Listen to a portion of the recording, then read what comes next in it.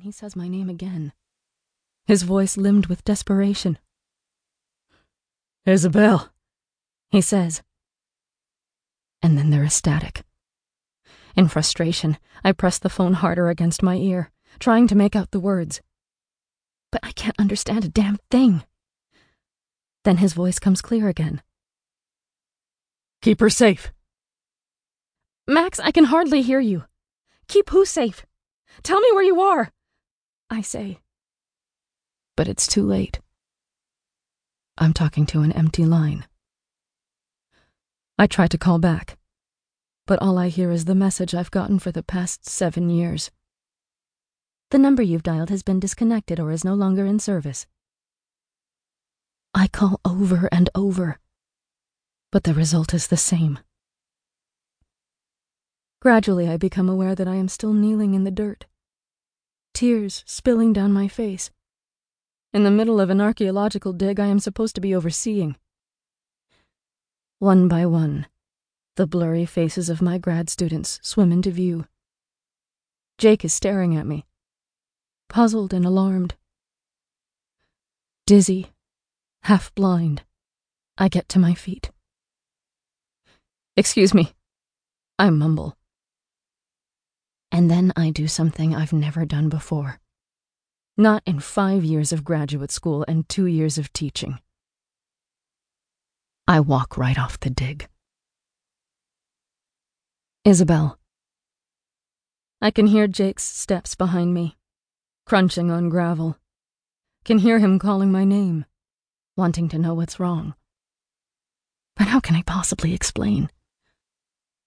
I make myself turn and lift a hand in reassurance, hoping my sunglasses hide the tears that sting my eyes. Unbidden. I hear my voice, impossibly even, say that everything is all right. I just need a few minutes alone. That he is in charge until I get back. Even through the haze that clouds my vision, I can tell Jake is unconvinced. So I attempt to smile.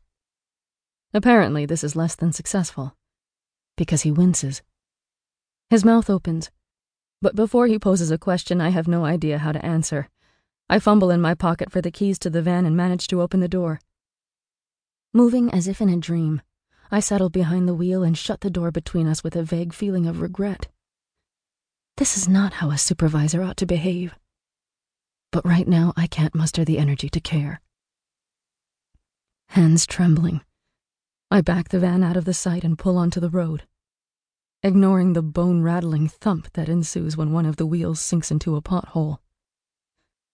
The last thing I see is Jake standing at the edge of the parking lot, hands shoved in the pockets of his khaki shorts, staring after me with a look of total bewilderment on his face. I have no idea where I'm going, and after a few minutes it becomes clear to me that I really shouldn't be behind the wheel at all.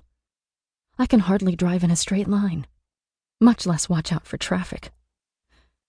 The fact that we are in Barbados, where people drive on what I still think of as the wrong side of the road, doesn't help. And so I pull over at the first place I see.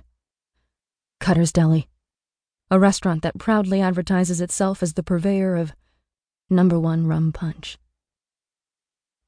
Harboring the vague notion that a drink will calm me down, I stagger out of the car. But as I make my way toward the porch, logic asserts itself. I can't get drunk. I'm working. What the hell am I thinking? I look back at the car, then at the restaurant. The shaking has resumed, a head-to-toe trembling that makes my teeth clack together and my knees buckle. With the exception of the day my mother vanished, 6 years before I lost Max, I have never felt so alone. In desperation, I imagine that my closest friend, Ryan, is here with me. I hear his deep voice telling me to focus. Concentrate. "If you're thinking," his voice says, "you can't be feeling. Look around. Tell me what you see." "All right," I say aloud. I force myself to look at Cutter's, to truly take in the